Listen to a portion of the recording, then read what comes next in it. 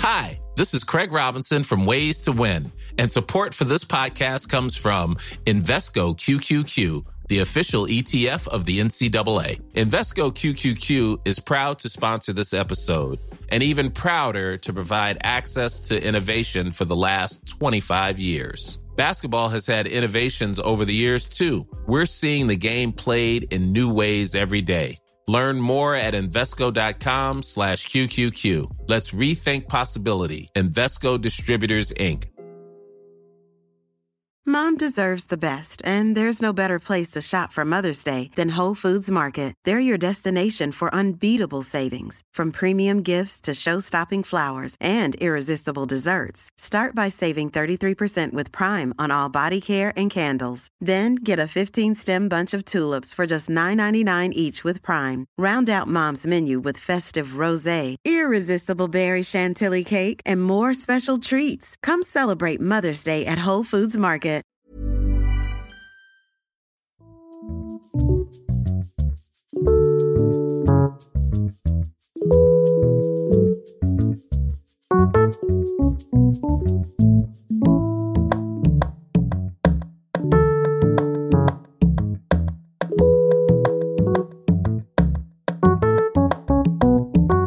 Hej och hjärtligt välkomna till ett nytt avsnitt av Sinnessjukt med mig, den okarismatiske civilekonomen och journalisten Christian Dahlström, som har drivit den här podden i över 7 år nu. Podden fyllde 7 år den 20 februari för ett par dagar sedan och är alltså inne på sitt 8:e år, vilket känns lite speciellt. Snart närmar sig dessutom avsnitt 200, vilket faktiskt känns ännu mer speciellt för mig. Och särskilt glad är jag åt att podden numera är helt oberoende av både företagsspons och offentliga bidrag och annan finansiering av det slaget. Den bekostas istället direkt av lyssnarna via Patreon, och det är jag lite extra stolt över när vi pratar om ämnen som det här, elbehandling, men kanske framförallt när vi talar om läkemedel, eftersom jag själv när jag valsade runt i psykiatrin tyckte att det var lite jobbigt att mycket av informationen i patientfoldrar och på nätet var sponsrade av företag med en häst i racet, eller hur man nu säger. Det gäller även psykoterapi såklart, även om folk kanske inte tänker på det som lukrativt, så finns det givetvis även en ekonomisk dimension där med. Så om ni tycker att jag är dum i huvudet så beror det inte på att jag går i någons ledband, utan bara på min ringa intelligens. Innan jag berättar mer om dagens avsnitt kan jag passa på att säga att biljetterna till min föreläsning om depression och ångest i Göteborg, eller Mölnlycke om man ska vara petig, de finns i varje fall ute nu 29 mars klockan 18.00 i Råda rum. 200 kronor kostar biljetterna och finns nu på Tixter, eller så går man in på Rådarums hemsida radarum.se. De har en jättefin restaurang och café dessutom. Det ser otroligt mysigt ut. Tänk att det finns så fina platser i Göteborg av alla ställen. Det hade man inte trott. Otroligt. Nej, förlåt. Köp en biljett. Jag kommer att ta med mig några ex av mina böcker om ni vill köpa signerade och sådär. Ni kan håna mig personligen efter föreläsningen, beklaga mitt tillbakadragande hårfäste och så vidare och så vidare. Idag är det i alla fall dags för den 3:e delen av intervjun med en av Sveriges ledande elbehandlingsexperter, Pia Nordanskog. Vi pratar bland annat om hur ovanligt det är att patienter får flera 100 behandlingar och huruvida det kan vara skadligt för hjärnan. Jag ställer en av mina osedvanligt få kritiska frågor i den här intervjun, nämligen kring varför uppföljningen efter ECT är så himla slapp. Vi pratar även om varför det är så ovanligt att barn respektive riktigt gamla människor får ECT. Men framförallt kommer vi in på minnesstörningar, och där vill jag redan på förhand förtydliga varför jag i det här avsnittet säger att minnesstörningar är en lite överskattad biverkning. Jag menar förstås på gruppnivå, och framförallt de här allvarliga, långvariga minnesstörningarna. Och skälet till att jag säger det, vilket också framgår, är att exempelvis scientologer försöker ge sken av att det är oerhört vanligt, vilket alltså inte är. Men för den som drabbas är det förstås ingen tröst alls att det är ovanligt, lika lite som det är en tröst för den som drabbas av ovanliga biverkningar av cancermedicin eller någonting annat. Vi pratar mycket om minnesstörningar både i det här avsnittet och i den 4:e och avslutande delen, som alltså bara är tillgänglig för betalande Patreon-medlemmar. För att få tillgång till prenumerantflödet tecknar man medlemskap på patreon.com/sinnessjukt. Där finns även information om hur du lägger in prenumerationsfeeden i din favoritpodcast-app, vilket är busenkelt. Man kan lyssna på hemsidan där också, men det är att föredra att lyssna i en poddspelare förstås. Det finns olika nivåer på medlemskap med olika förmåner från 10 kronor plus moms, alltså 12,50 med moms per avsnitt. Och du betalar bara när nya avsnitt släpps, vilket är max 2 gånger i månaden. Du kan till och med sätta månadsgräns så att du bara betalar för ett avsnitt i månaden, och du får alltså lyssna på alla nästan 200 avsnitt utan reklam och betalar bara när nya avsnitt släpps. Och om du skaffar ett medlemskap nu när det här avsnittet släpps exempelvis, så kommer jag ju inte att släppa några fler avsnitt under februari månad. Så om du säger upp prenumerationen innan månaden är slut så kan du lyssna på hur många avsnitt du vill helt gratis. Det är inte det som är tanken förstås, utan jag vill ju att du ska vilja stödja podden och mitt arbete. Men det är en väldigt generös modell, helt utan bindningstid. Alltså du kan vara medlem i 1 minut och sen säga tack och hej. Länk till Patreon finns i avsnittsbeskrivningen förstås. Okej, med det sagt så har det blivit dags att ta oss tillbaka till den fantastiska Pia Nordanskog i hennes arbetsrum på Linköpings universitetssjukhus psykiatriska klinik från den 27 januari i år. Pia Nordanskog, varsågoda.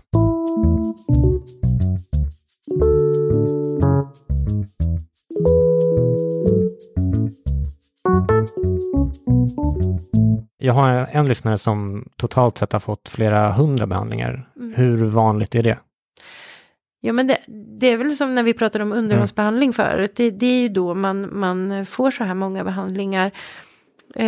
Så att jag kan inte säga exakt. Jag funderar på att jag ska prata med Axel Nordenskjöld som är registerhållare för registret. Om vi skulle kunna ta reda på det i kvalitetsregistret på något sätt, hur många som har fått så här många behandlingar. Det borde vi kunna göra.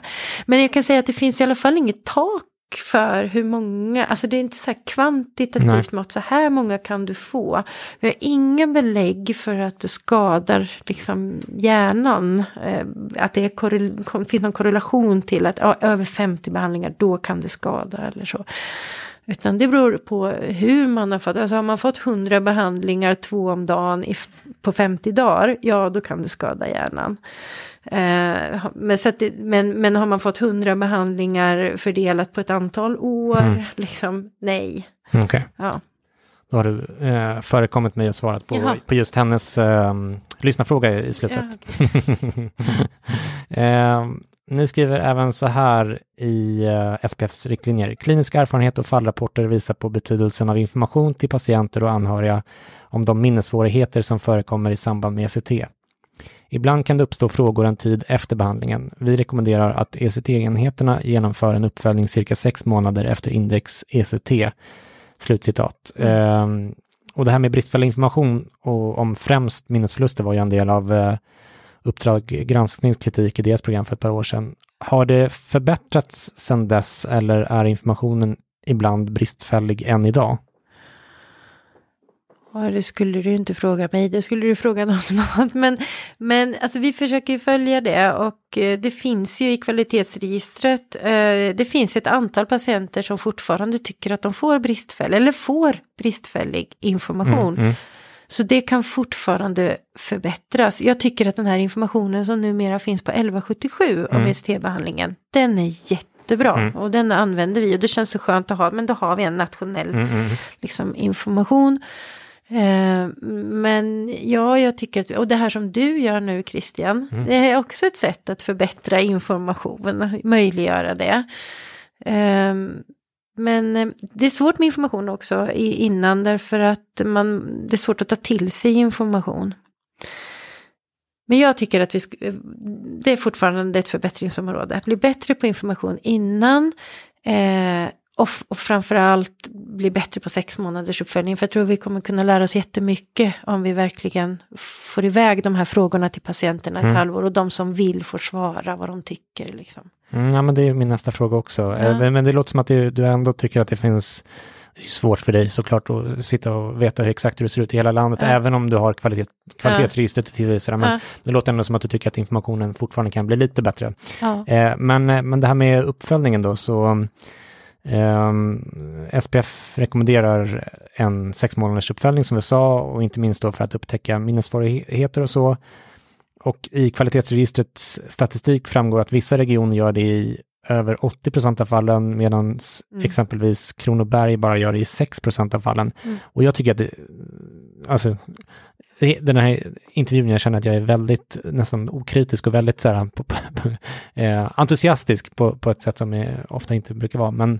Men just i det här fallet så tycker jag att det känns otroligt slappt. Alltså jag tänker att det är liksom lite grann som att inte följa upp en cancerbehandling eller en inopererad pacemaker och sådär. Det känns ju helt otänkbart. Är det här ett stort problem, tycker du? Ja. Jag skäms för vi är inte bra på det här där jag jobbar heller just nu. Men vi ska bli bättre. Nej, men ja, det är ett stort problem. Och jag tycker att det här måste verksamhetschefer och ledningarna som leder psykiatrin känna att det är också deras ansvar att vid deras verksamhet finns det en uppföljning av den ECT-verksamhet som de ansvarar för.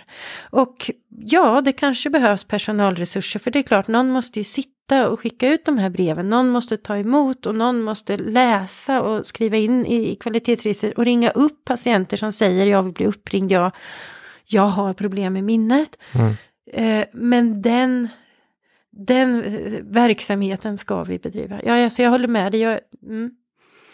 Jag tänker att det känns också lite typiskt psykiatrin att inte ha längre uppföljningar än så. Alltså varför följer man inte upp standard, 1 år också, kanske 3 år. Så gör man ju cancerbehandlingar också. Ja. För jag tror att det mycket handlar om hur man upplevde just ECT-behandlingen och minnet. Och sen också att faktiskt att fånga upp om någon fortfarande är kvar i depression eller har återinsjuknat. Det är också en sån här viktig sak med 6 månaders uppföljningen. Att hur mår du nu 6 månader efteråt? Men jag tänker med minnet där, så vi kommer in på det lite senare, men och jag tycker att det är en liksom lite överskattad eller som folk har blivit uppskannade med kring biverkningarna. Men det är ändå fortfarande 19% efter 6 månader som har minnesproblem. Varför inte följa upp det efter 1 år också? Och säga, men vad kan vi göra för dig? Eller, jag vet inte. Ja, men jag tänker att man har en uppföljning på sin klinik.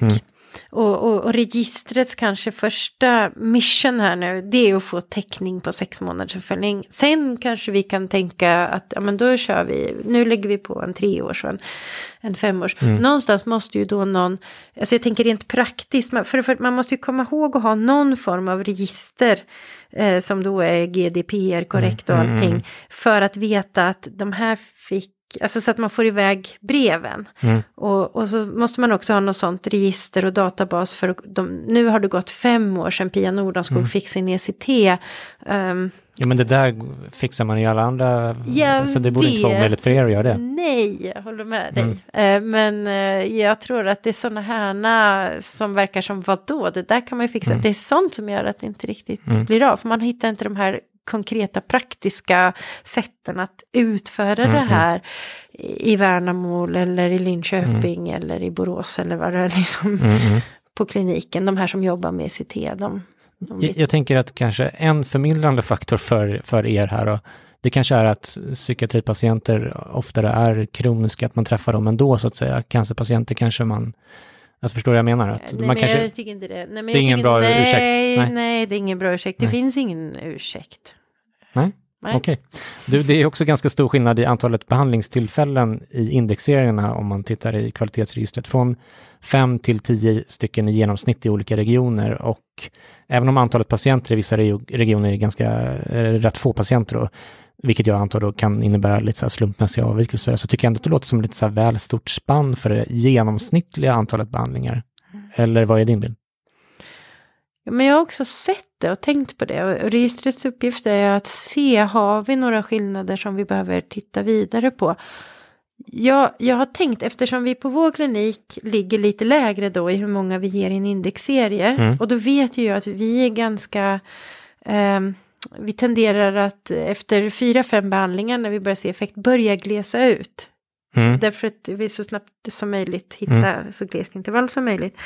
Och att det då kan ha, för då blir man ju inte registrerad som när man kommer till en gång i veckan då slutar man registrera som index och så blir det fortsättning istället. Okej, så det kanske är några... Men det här är ju sånt jag gissar, så att jag antar att om Axel hör det här så kommer han snart dra igång en studie på det, men för att det är det vi ska använda resultaten till. Ja.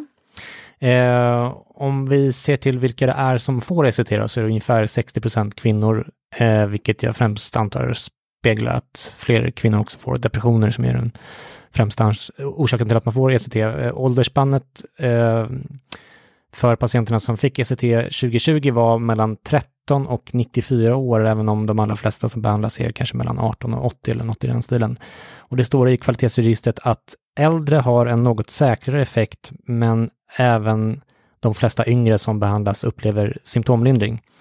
Och angående unga patienter har du fått en sista fråga från Per Höglund som skriver: 15 personer under 18 år erhöll ECT under 2020. Det är för lite. Hur stort borde antalet vara? Och finns det några beräkningar på det? Ja, men det har vi tittat på, och det man kan göra då, eller ett sätt som vi har gjort är att titta på hur många vårdas inom barn- och ungdomspsykiatrin under någon av de diagnoser där vi har, att ECT har akut indikation. Som psykotisk depression eller cyklid psykos eller så. Och då kommer vi fram till siffror att det är runt 10%. Så 10% av de 13 till 18-åringar då, om 13 var den som har den här diagnosen, får den behandling som faktiskt har mest evidens. Det är ju jättelågt. Ja, det låter helt katastrofalt. Ja. Sen är det då fler, det finns då patienter under 18 som inte har någon av de här diagnoserna som får ECT. Och så att det vi skulle vilja, fler barn och unga kanske behöver ECT, men också kanske färre. Alltså att vi mer ger ECT till de som har en akut indikation. Så att vrida det här, att ge rätt ECT till rätt patient även för de unga kanske är en uppgift. Så att inte att fler antal i sig är något mål, men att ge till rätt patienter. Men finns det några skäl att vara mer restriktiv med ECT för barn och ungdomar eller tonåringar? Alltså jag tänker typ att deras hjärnor håller på att utvecklas eller vad det nu kan vara. Nej, det finns inga sådana evidens för att det skulle ha något. Snarare att det är ju att drabbas av en svår psykisk sjukdom då är mer risk, och att snabbt bromsa den är ju av större vikt kanske. Det kan jag tänka. Ja, och sen jag känner faktiskt inte till att så gamla människor som 94-åringar kan få ECT. Men hela 30% av alla som är 85 år eller äldre tar enligt Socialstyrelsens databas antidepressiva läkemedel. Men bara runt 100 individer i den ålderskategorin får ECT, vilket motsvarar 0,13% av de som tar antidepressiva läkemedel, som ju borde tillhöra liksom målgruppen, eller vad man ska säga. Och motsvarande siffra för hela befolkningen borde vara runt 0,4% om vi tänker oss att 1 miljon svenskar tar antidepressiva ungefär och 4 000 får ECT. Och det borde vara då ungefär 3 gånger så många som hos de äldre. Om vi höftar lite grann, om du godkänner min min hjärna försöker hänga med i din matematik här. Men om du litar på att det jag säger stämmer. Så, och jag tänker att om effekten dessutom då är säkrare hos äldre personer som ni skriver, och man kanske också eventuellt kan tolerera mer risk för exempelvis minnesstörningar vid kortare förväntad återstående livstid och sådär. Alltså borde inte ECT ges till fler äldre? Jo. Ja, det korta svaret. Det vi ser i upprepade studier är att äldre patienter är de som svarar bra på ECT, mycket bättre än de yngre, men bättre i alla fall. Och det finns naturligtvis risker med antidepressiv behandling för äldre. Men sen är det ju också det att vi ska utlösa ett krampanfall, blodtrycket stiger, det finns ju somatiska risker för de äldre. Så att det kan ju vara så att det blir hjärtproblematik. Ja, men precis. Så att det gör att, men jag tror att vi är för försiktiga. Istället för att tänka att ECT vid en svår depression hos en 94-åring är mycket mindre risk än att sätta in starka antidepressiva och lugnande till natten och Sobril för att minska ångesten, och så ramlar man. Alltså, vi tänker lite fel där. Ja, jag tyckte det lät som att det fanns massa gamlingar och förbättra livskvaliteten för på något sätt. Liksom. Det låter ju... Och istället kanske hitta andra behandlingar till patienter med svår depression under 40. Där vi har kanske andra behandlingar än just ECT ibland och erbjuda. Ja, så tänker jag att man ska vrida det lite. Rätt ECT och rätt patient liksom. Och det är det kvalitetsregistret försöker hjälpa till med. När vi ser det, här ser vi ett samband mellan effekt och så. Att vi ska hitta du sa innan vi började spela in här att kvalitetsregistret kom till kanske lite grann som en reaktion på den här Uppdrag granskning, eller det blev lite lättare att få pengar av. Ja, så det fanns ju några år innan Uppdrag granskning så fanns det ju tankar på kvalitetsregister och så, men som jag minns det så var ju inte intresset då så stort nationellt att få gehör för det, men efter Uppdrag granskning så då fick professionen gehör och det var bra. Och då kanske man kan börja fundera på sådana här saker, alltså inte för att ni inte har funderat på det alls innan, men att man kan se lite enklare och tydligare vilka det är som får ECT och börja fundera på vad gör vi för mycket, vad gör vi för lite. Man kan öka kvaliteten på den behandling vi ger. Jag älskar det kvalitetsregistret. Du får hälsa till Axel Nordenskjöld som är pappa till det och håller i det. Hans förtjänst. Den mest uppmärksammade biverkningen av ECT är minnesstörningar som vi redan har nämnt lite grann. Och jag tänker att om man ska prata om minnesstörningar så kan det kanske vara bra att känna till att vi nog alla har en tendens att liksom lite grann överskatta mänskligt minne. Ni skriver i SPFs riktlinjer att aktuell forskning kring autobiografiska minnen konstaterar att mellan 28 och 40% av denna typ av minnen förloras inom en vecka till 3 månader. Det sker normalt hela tiden en utrensning av minnesspår.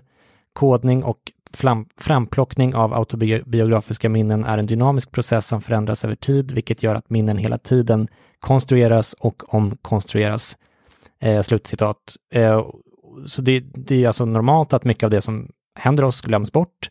Dessutom är minnen dynamiska. Det finns ju massor av studier som visar hur enkelt det är att exempelvis plantera falska minnen hos människor. Och jag tänker liksom, det finns naturligtvis ingen anledning att förminska människors upplevelser av minnesförlust efter ECT. Det verkar ju väldigt, väldigt jobbigt och vi ska komma in på det rätt snart. Men håller du med om att gemene man har en orealistiskt positiv bild av sin egen förmåga att minnas och att minnas korrekt? Och i så fall då innebär det här ett pedagogiskt problem för den som vill nyansera bilden av ECT? When you're ready to pop the question, the last thing you want to do is second-guess the ring. At BlueNile.com, you can design a one-of-a-kind ring with the ease and convenience of shopping online. Choose your diamond and setting. When you find the one, you'll get it delivered right to your door. Go to BlueNile.com and use promo code LISTEN to get $50 off your purchase of $500 or more. That's code LISTEN at BlueNile.com for $50 off your purchase. BlueNile.com, code LISTEN. This is Paige, the co-host of Giggly Squad, and I want to tell you about a company that I've been loving, Olive & June. Olive & June gives you everything that you need for a salon-quality manicure in one box. And if you break it down, it really comes out to $2 a manicure, which is absolutely insane. It's also so easy to get salon-worthy nails at home with Olive & June. The difference between how your nails used to look when you did them yourself and now with the Mani system is a complete game changer. The best thing about Olive & June, too, is it's a quick dry. Dries in about 1 minute, lasts for 5 days, and full coverage in up to 1 to 2 coats. Visit oliveandjune.com/perfectmani20 for 20% off your first system. That's oliveandjune.com/perfectmani20 for 20% off your first system. system. Quality sleep is essential. That's why the Sleep Number Smart Bed is designed for your ever-evolving sleep needs. Need a bed that's firmer or softer on either side? Helps you sleep at a comfortable temperature? Sleep Number Smart Beds let you individualize your comfort, so you sleep better together. J.D. Power ranks Sleep Number #1 in customer satisfaction with mattresses purchased in-store. And now, save 50% on the Sleep Number Limited Edition Smart Bed for a limited time. For J.D. Power 2023 award information, visit jdpower.com/awards. Only at a Sleep Number store or sleepnumber.com. Ja, men jag vet inte om gemene man, men det är väldigt individuellt. En del av oss är ju då, vi överskattar vår förmåga att minnas. Och när någon säger, ja men kommer du ihåg när vi var vid den där macken i Karlstad och så här. Mm. Och då kanske jag egentligen inte gör det, men jag säger ju naturligtvis, ja, och så får jag fram en bild av en macke. Och så liksom min fantasi hjälper mig att fylla i. Och jag tror att jag minns, och det känns bra för mig. Men sen finns det nog en grupp människor som snarare tvärtom, som hela tiden går och känner att jag har så dåligt minne, som underskattar sin minnesförmåga. Så att, ja, men att den subjektiva upplevelsen av minne, hur jag tror att jag är bra eller dålig på att minnas, att det extremt sällan stämmer med hur man faktiskt minns, det håller jag med om. Vi är ganska dåliga på att själva förstå hur vi minns, bra eller dåligt. Jag tycker det är fascinerande ämne, just minnesforskning och sådär. Ja, det är det. Och hur alltså, otillförlitligt minnet är. Och på vissa sätt kan det vara fascinerande bra, men på ganska många sätt så inser man att det är bräckliga, liksom. Men när man kontrollerar sådana här saker så, och att man kan klämma bort även, bara nyligen så läste jag en bok om Christer Sturmark som skrivit en ny bok, han tillsammans med en vetenskapsperson som heter Douglas Hofstadter som de hade tydligen brevväxlat på 80-talet. Och det är ändå en ganska så här intim, ska man säga, sak att göra liksom, som man tycker att man borde komma ihåg. Men han minns inte alls att han hade gjort det, att han och Christer hade utan när de träffades 20-30 år senare så trodde han att det var första gången, och han kunde inte ens påminna sig om de här breven och sådär. Fast Christer hade ju såklart sparat alla brev för hans idol och sådär. Jag bara tänker att det är så här, ja, det är inte bara obetydliga detaljer som glöms bort och som förändras med tiden och så, utan även ganska... Nej, och framförallt förändras med tiden, för att när man tänker på en händelse så väver man ju in den nya kontexten och då förändras det där minnet hela tiden. Det kallas ju för rekonsolidering och det har väldigt stor betydelse för att minnena förändras.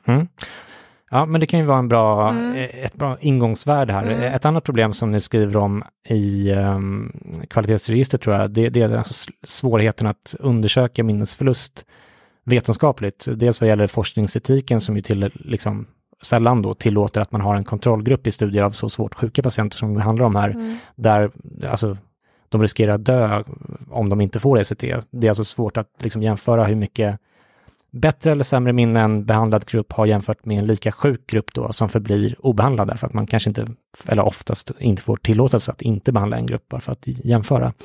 Det är också så att de sjukdomar som man behandlar med ECT i sig försämrar minnet ibland, vilket gör det svårt att avgöra vad som är orsakat av sjukdomen respektive behandlingen då.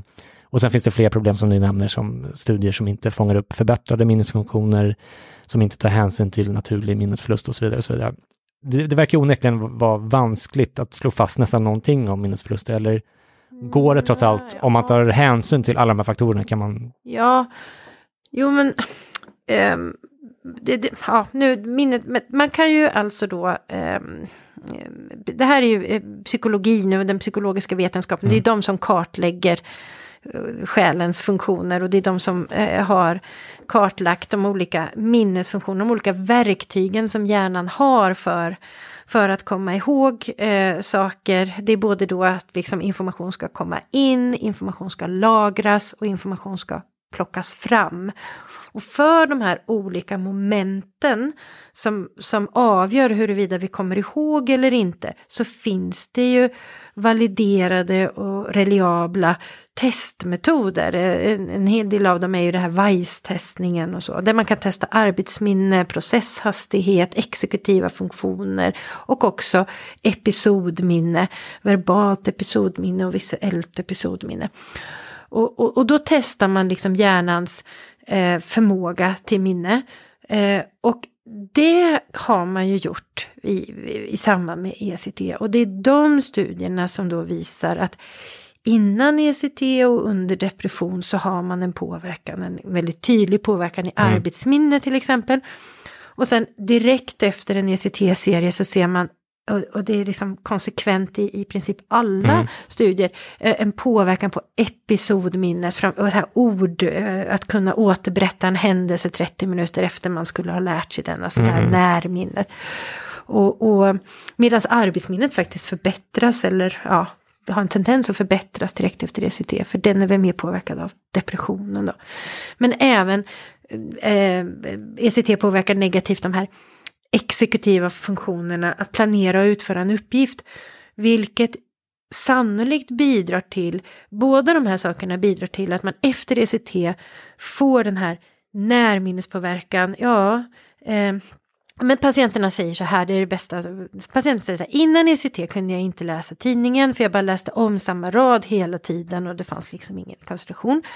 Nu efter 5 behandlingar så läser jag tidningen med nöje, men 5 timmar senare kommer jag inte ihåg vad det stod. Det är liksom den effekten. Sen har vi det här att man får en nedsatt exekutiv, och det är pannloberna, och det har nog att göra med den här. Kommer du ihåg att jag pratade om att hjärnan stänger av krampanfallet? Man får en sänkt aktivitet. Man får en sänkt aktivitet frontalt. Vilket är bra för att läka depressionen. Men det är dåligt när hjärnan ska försöka planera och utföra uppgiften att komma ihåg var vi var på utlandssemester förra året. För då krävs det ju att den här dirigenten i pannloben är lite aktiv och plockar ihop. Just det, var i Sverige, var utomlands. Och så till slut kommer man ihåg vad det var. Den framplockningsförmågan blir också störd. Och det gör ju att man under ECT då även kan uppleva att man har svårt att komma ihåg saker bakåt i tiden, även för andra episoder. Plus att man under själva ECT kan, det beskriver Lilly, liksom uppleva sig som helt förvirrad. Alltså för man är, liksom, det är låg aktivitet i pannloberna liksom. Det kan man ju säga, det här finns vid ECT. Ja, ECT ger den här minnesstörningen. Så det tycker jag. För det är väl ganska välbelagt ändå. Alltså just att minnet påverkas under dagarna och veckorna, kanske månaderna efter behandlingen också. Att under den här första perioden så uppstår väldigt ofta minnesluckor och förvirring och sådär. Och precis, och om man då har haft en påverkan på minnet, det man då har varit med om, det kommer man ju, det har ju aldrig lagts på någon lagerhylla, det kan man inte plocka fram. Så jag brukar säga att om någon frågar, får man permanenta minnesstörningar av ECT? Nej, det får man inte, för minnet återhämtar sig. Och ja, det får man, för det man inte har lagrat, det är svårt att plocka fram. Så vissa saker för den här perioden kommer att vara borta. Det är permanent.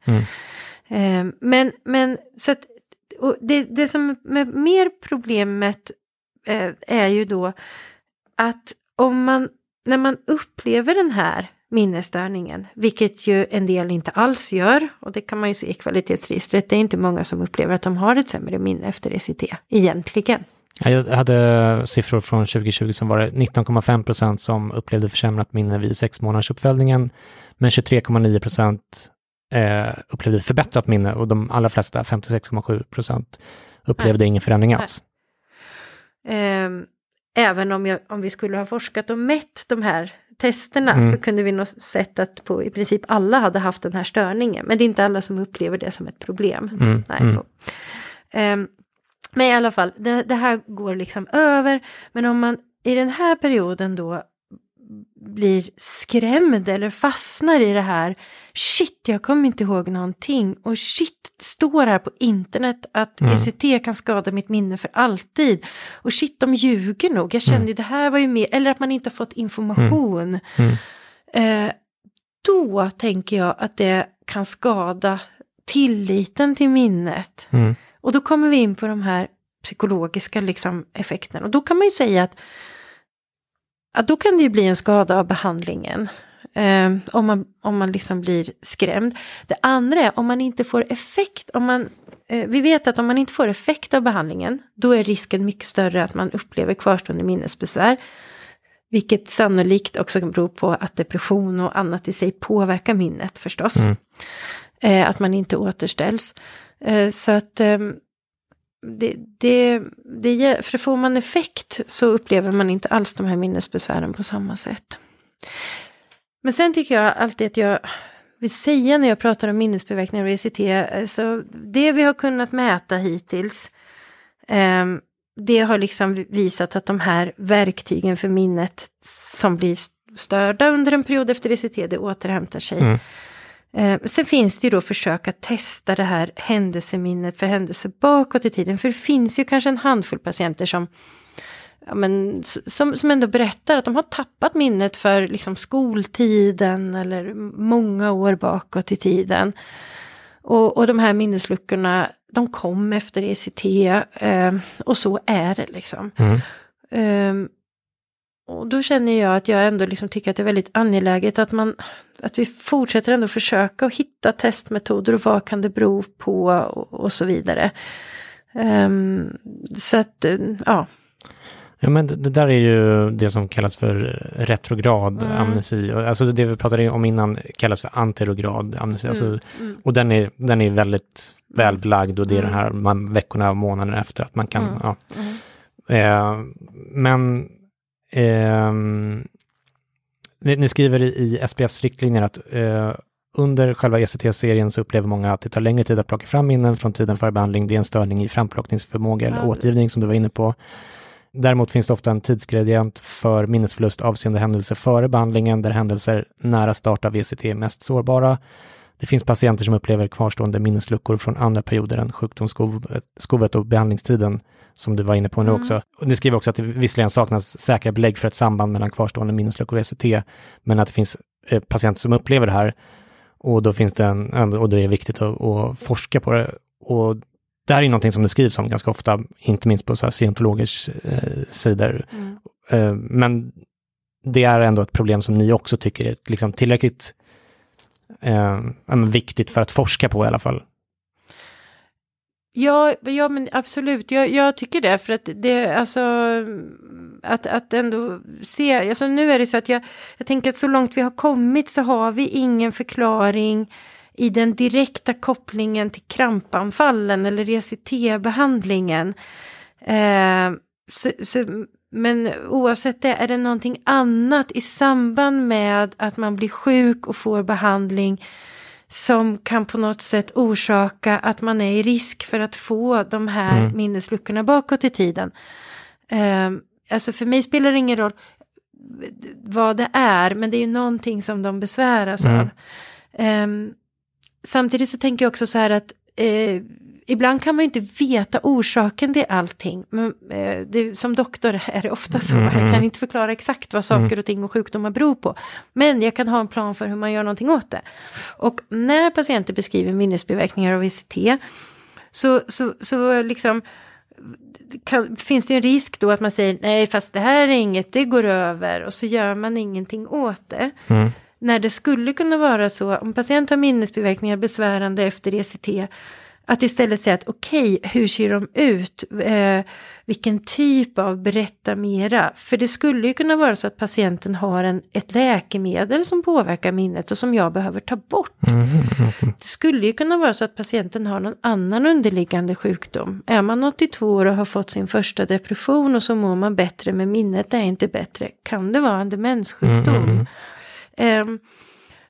Det kan ju vara så att vid sidan av den här depressionen så dricker jag för mycket alkohol och det gör ju att minnet inte funkar så bra och det kanske vi ska göra någonting åt. Så att jag är lite rädd, alltså även om jag känner mig trygg med det här, vi vet om minnesbiverkningar av ECT, att de är övergående och så, och jag är inte rädd för att ECT ger bestående hjärnskador på något sätt. Men det tycker du är helt fastslaget eller? För det verkar ändå vara fortfarande en kontroversiell fråga. Ja, men jag är inte rädd för det eller orolig för det utifrån hur jag har grävt i det här med den frågeställningen då, med min kritiska blick. Om man inte ger ECT som jag sa 2 gånger om dagen, 50 dagar i rad, alltså det beror på hur man gör. Skillnaden mellan läkemedel och gift är dosen, sa Hippokrates. Så att det är klart, det kan skada om man gör fel. Men så att jag vill att man ska vara trygg med det, men att man i sjukvården att patienterna ska kunna känna att de kan tala om att de upplever minnesbesvär, så att vi kan prata om det. Och man kan träna upp sitt minne, och man kan träna upp sin framplockningsförmåga. Ja, det tycker jag är viktigt. Så att inte det blir en konflikt. Det finns eller det finns inte. Utan var lite ödmjuk och vet att man vet inte exakt vad. Ja, men precis som med alla besvär. Har jag besvär med ångest, då ska inte jag säga nej, det har du inte, för att det ser inte ut så på dig. Nej. Där var det slut för denna gången. Bli patron, köp mina böcker om depression, kom på min föreläsning. Men framförallt, ta hand om dig där ute. Puss och kram. Hej då.